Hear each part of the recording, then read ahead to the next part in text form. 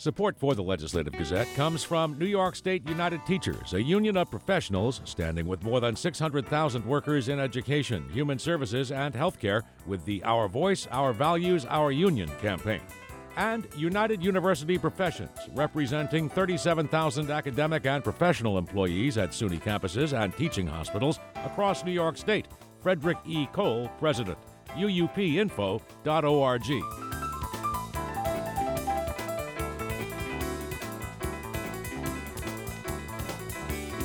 Wednesday this week marked a year since Kathy Hochul became New York's governor. Hochul, who was lieutenant governor when former Governor Andrew Cuomo resigned last year, is now running for a full term, hoping to become the state's first female elected to the post.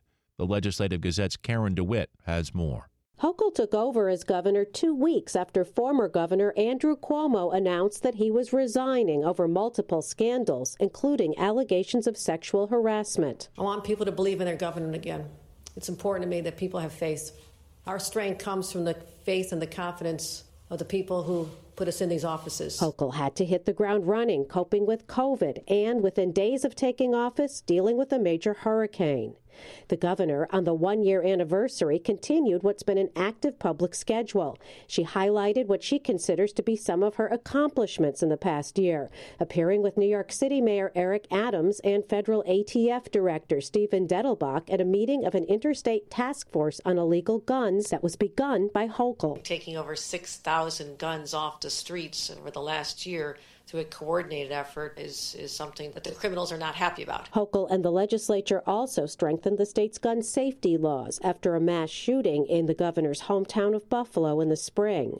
Hochul also took action in the wake of 2 recent U.S. Supreme Court decisions, one that threw out the state's limits on carrying a concealed weapon, the other that overturned the abortion rights in Roe v. Wade. A few hours after the summit on illegal guns, Hochul presided over the official opening of the state fair in Syracuse. The fair is back, and I'm so excited to be here.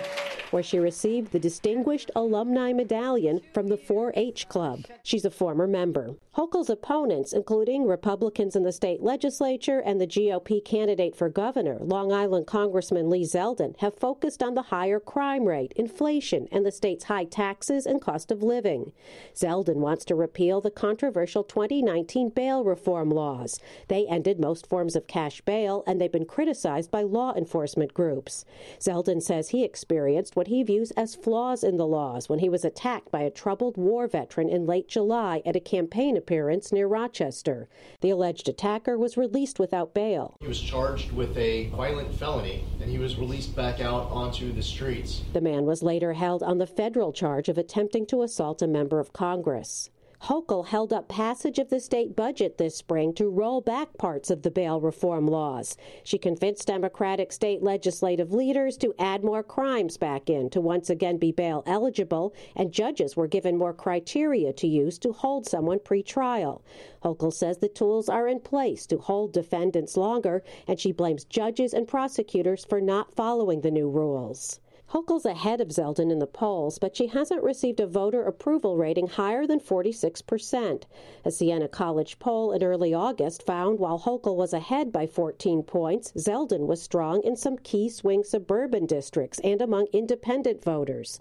Spokesman Steve Greenberg says Zeldin needs to do some more work, though, if he wants to catch up to Hochul. Zeldin's going to have to do better with independents. He's got a slight edge with them right now, but he's really got to win independents, and he's got to cut into Hochul's lead with Democrats. Zeldin, who is pro-life, has not highlighted his anti-abortion stance. The governor and her supporters are heartened by Tuesday's win by Democrat Pat Ryan in a special election in a swing congressional district in the Hudson Valley. Ryan, who is pro-abortion rights, made supporting those rights a centerpiece of his campaign, while his opponent, Republican Mark Molinaro, who is against abortion, focused instead on crime and the economy. Hochul commented on that win on Wednesday. Talk about the values that we share as New Yorkers, that we respect these 2 important areas, abortion rights and protecting people from gun violence. That's how you get winners. That's how you win elections. The governor hopes those issues will carry her over the finish line in November. In Albany, I'm Karen DeWitt.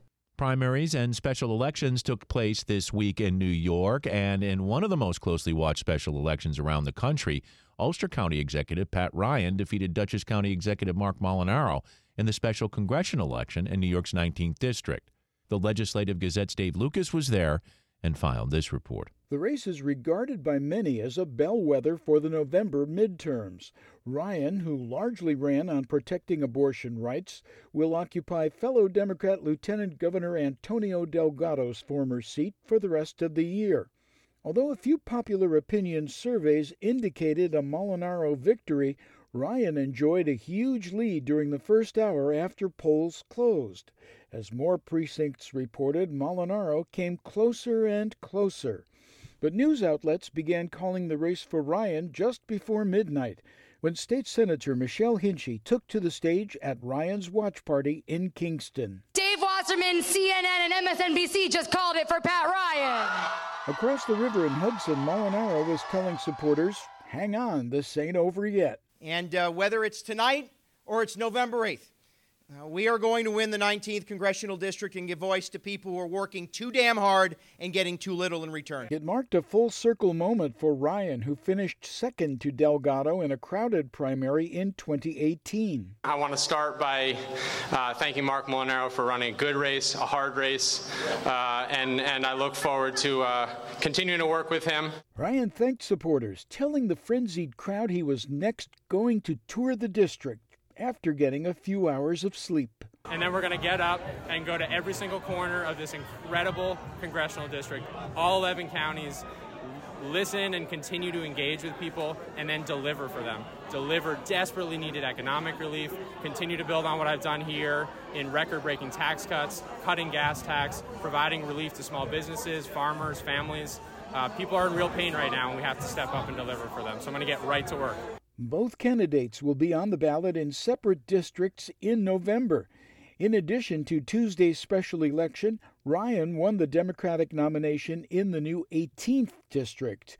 He says he's ready to take on Republican two-term state assemblyman Colin Schmidt in November. My opponent in that race is a direct threat to our democracy, to our safety, to our freedom, and we're going to beat him the same way we just defeated Mark Molinaro. Molinaro secured the position as Republican nominee in the redrawn 19th. Josh Riley beat Jamie Chaney in the Democratic primary in that district. After declaring victory, Riley urged Democratic supporters who voted for Ryan to join his campaign against Molinaro. And to my Republican and independent friends, there's a home for you here as well. We won't agree on it. In fact, we'll probably disagree on most things, and that's okay. We'll treat each other with decency. Election Day is November 8th.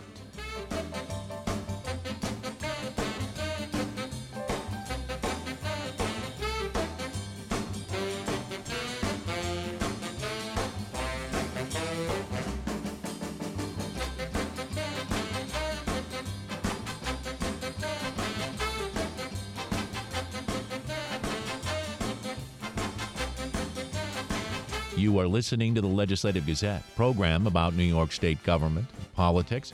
I'm David Gustina. Joining us now, Legislative Gazette political observer Alan Chartock. Let's talk primary results, Alan, specifically in New York. Representative Gerald Nadler, the chairman of the House Judiciary Committee, handily defeated his longtime congressional neighbor, Carolyn Maloney, in a bruising three-way primary battle on Tuesday that was preordained to end one of the powerful Democrats' political careers. This from the New York Times. The star-crossed skirmish in the heart of Manhattan was unlike any New York City or the Democratic Party writ large had seen in recent memory, though few ideological differences were at stake. It pitted two committee chairs who have served side by side in Washington since the 1990s against each other and cleaved party faithful into rival factions. Of course, this happened because of redistricting. Your thoughts on Nadler's defeat of Maloney this morning? Well, as we've been talking day after day, we saw it coming. We knew this was going to happen. It's unfortunate because Maloney is a terrific politician and a brilliant woman who I think deserved to win. I have made my personal feelings clear, but it was clear that the truck was coming down the highway and that Nadler was going to win. The New York Times did their thing, and, it counts for a lot, especially in a place where a lot of people are away and they're on the Hamptons or maybe even Fire Island or one of these other places. So that's what happened. Nadler wins. As I say, we saw it coming. And it is too bad because we need terrific women politicians at a time when there are all too few of them. Then there's the interesting 10th district in New York, Alan. It connects Brooklyn and Lower Manhattan, a close race, won by Daniel S. Goldman. He's a wealthy former federal prosecutor and MSNBC commentator who helped build an impeachment case against Mr. Trump, but with little name recognition, defeated Representative Mondaire Jones. So what do you make of that win? Now, the New York Times picked him. I'm wondering if that had any impact. Well, your question is an interesting one. Does the New York Times tell everybody what to do? Look, an awful lot of people don't know a lot about politics, and when the Times, who does understand what these races are all about, makes basically an endorsement, an awful lot of people follow it. I don't know if that's healthy, but that's the way it is. Okay, now let's go to Republicans. Outside Buffalo, Nick Langworthy, the state Republican chairman, defeated Carl Palladino. A businessman who has run for governor in the past in New York, was backed by Representative Elise Stefanik, the number 3 House Republican. It's a close one. Langworthy beat Palladino 52 to 48%. You know, they chose the less right of the candidates, I guess. Well, look, you can't always predict what's going to happen. What we see is based on the understanding of the people who live there, not the people who live in New York City or in Albany. A lot comes down to perception of personality and character, and people make decisions that way. Then you have the 19th district election, where Antonio Delgado left to become the lieutenant governor of New York. The winner, Pat Ryan, the Democratic county executive, beat the Republican 52 to 48% over Mark Molinaro, and the Times suggesting that abortion was part of the message in that race. Well, it may well have been. If it's going to count anywhere, it's going to be in New York State. And obviously, abortion means a great deal to many people. It certainly is at the top of my list when it comes to who I vote for, and I think there are an awful lot of people. And the more you get into districts where people are thinking, the more you're going to have this kind of result. Our political observer, Alan Chartock, with us.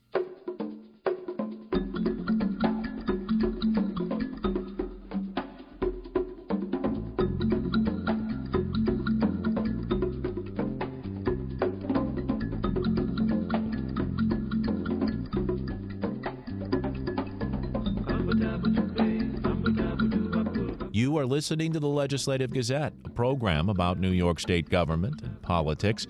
I'm David Gustina. Well, with a deeper look at the 21st congressional race, where Matt Castelli won the Democratic primary. After claiming victory over Matt Patorti, the former CIA officer goes on to face Republican Elise Stefanik, who is seeking a 5th term in November. The Legislative Gazette's Lucas Willard reports. I am honored to accept the Democratic Party nomination for New York 21. Matt Castelli declared victory in Glens Falls at the same bar where he began his campaign a year ago. He thanked his primary opponent for running a spirited campaign, and in his victory speech, the Democrat characterized Stefanik as a far-right extremist. Her time is over, and a great reckoning is coming.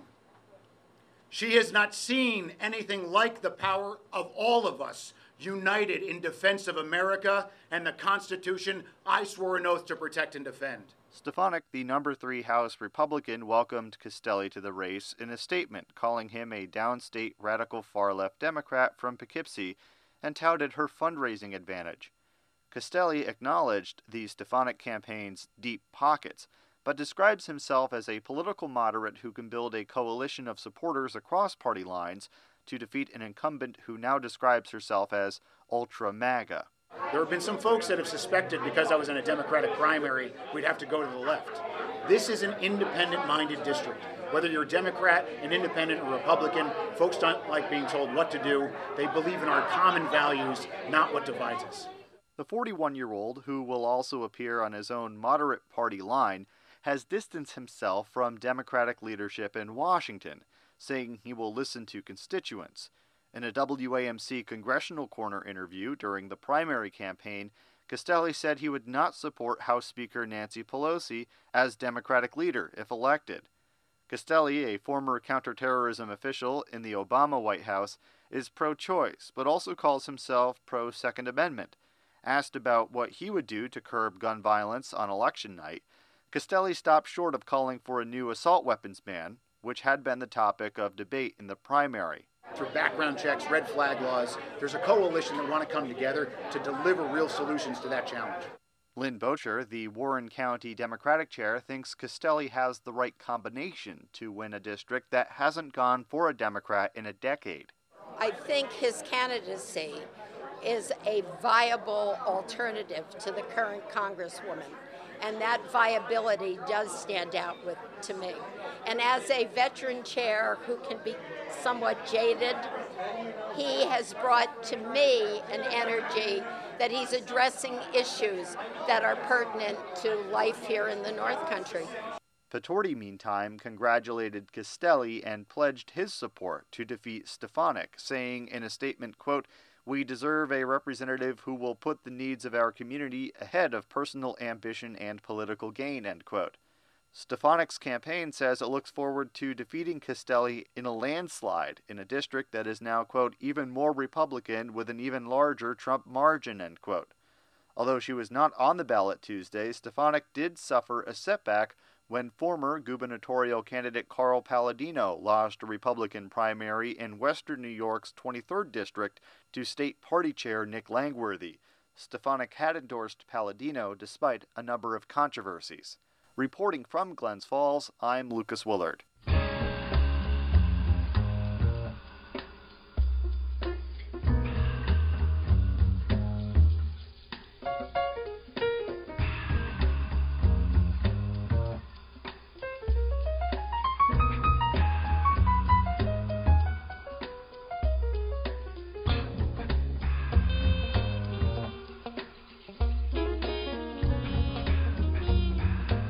You are listening to the Legislative Gazette, a program about New York State government and politics.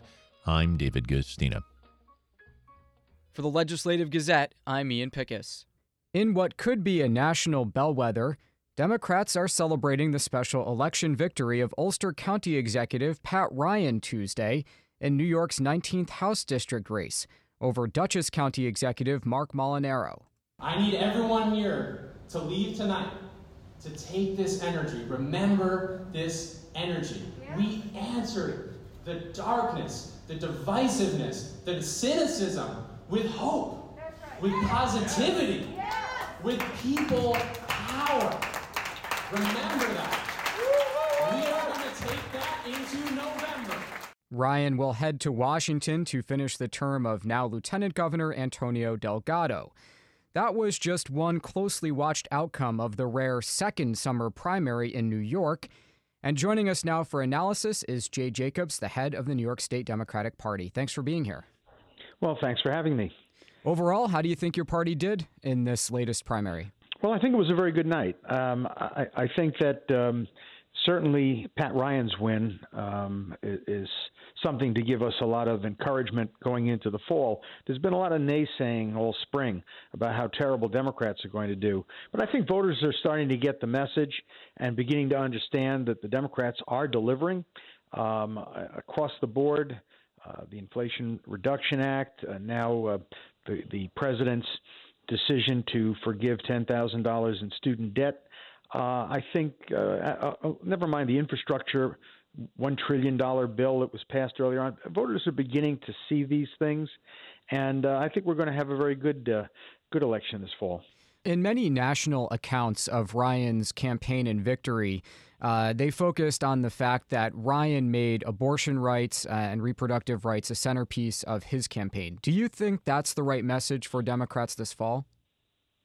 I think it's one of the right messages. I don't think it's the only message, but I think that voters, generally Americans, are upset with what the conservative, extreme Republicans have been able to accomplish by loading up the Supreme Court with people who think the way they think.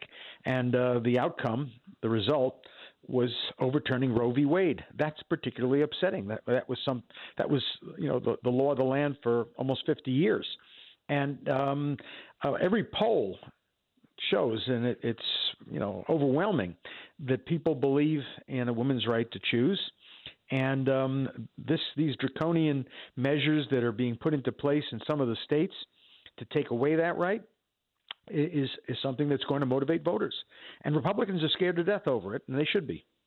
The generic poll of who Americans would like to see running Congress is basically even now. But Democrats also took a lot of redistricting hits in some key states. If you were handicapping the midterms, how likely do you think it is that Democrats will hold the House? Well, I think it's a toss-up. I think we can hold the House. I don't think, we're going to make much in the way of gains, but you never know. Something, the interesting thing about all of these predictions is they're predicated on today's reality. Over the next several weeks and into October, the world changes, things happen, and those things impact the voters' mood, the basic political environment. So we just don't know. And I would say this, if the Republicans do take the House, it won't be by a lot. And if Democrats hold the House, I think also it won't be by a lot. But I think we have a lot of promise and hope in the Senate. I think we'll pick up some seats, and that'll make legislating a bit easier, certainly if we do hold the House. Some of the programs that you've mentioned in this interview are much more popular with Americans than the current president is, Joe Biden. Do you worry about Biden's low polling and the drag it might have on Democratic candidates? Well, I think that's going to change over the next several weeks. Look, they've been doing a hit job on Joe Biden since he took office. Number one, whether he was legitimate or not, they've been questioning that, and that certainly, motivates the Republican base anyway in their dislike for Joe Biden. But the other piece of it, these nonsensical claims that he's not with it, he's too old. Look, this guy has been accomplishing so much more than recent presidents with a very slim majority in the House and, equal numbers, 50-50 in the Senate. I mean, it's incredible what he's gotten done. Look, has it been smooth all the time? Has it been without its bumps? Of course not. No administration, particularly early on, is without, some missteps here and there. But those being the focus is generally an unfair way of looking at it. I think the guy has done a great job. And I think the polls will ultimately reflect that. And I'm confident that going into the fall, he'll be an asset and not the liability that some people are thinking. Let me ask you for your read on some other primaries from Tuesday. Sean Patrick Maloney faced a challenge from his left, from State Senator Alessandra Biaggi. He, of course, is leading the Democrats' November midterm efforts in the House. In his victory speech, he said, basically moderates won that night in the form of his victory. Do you agree?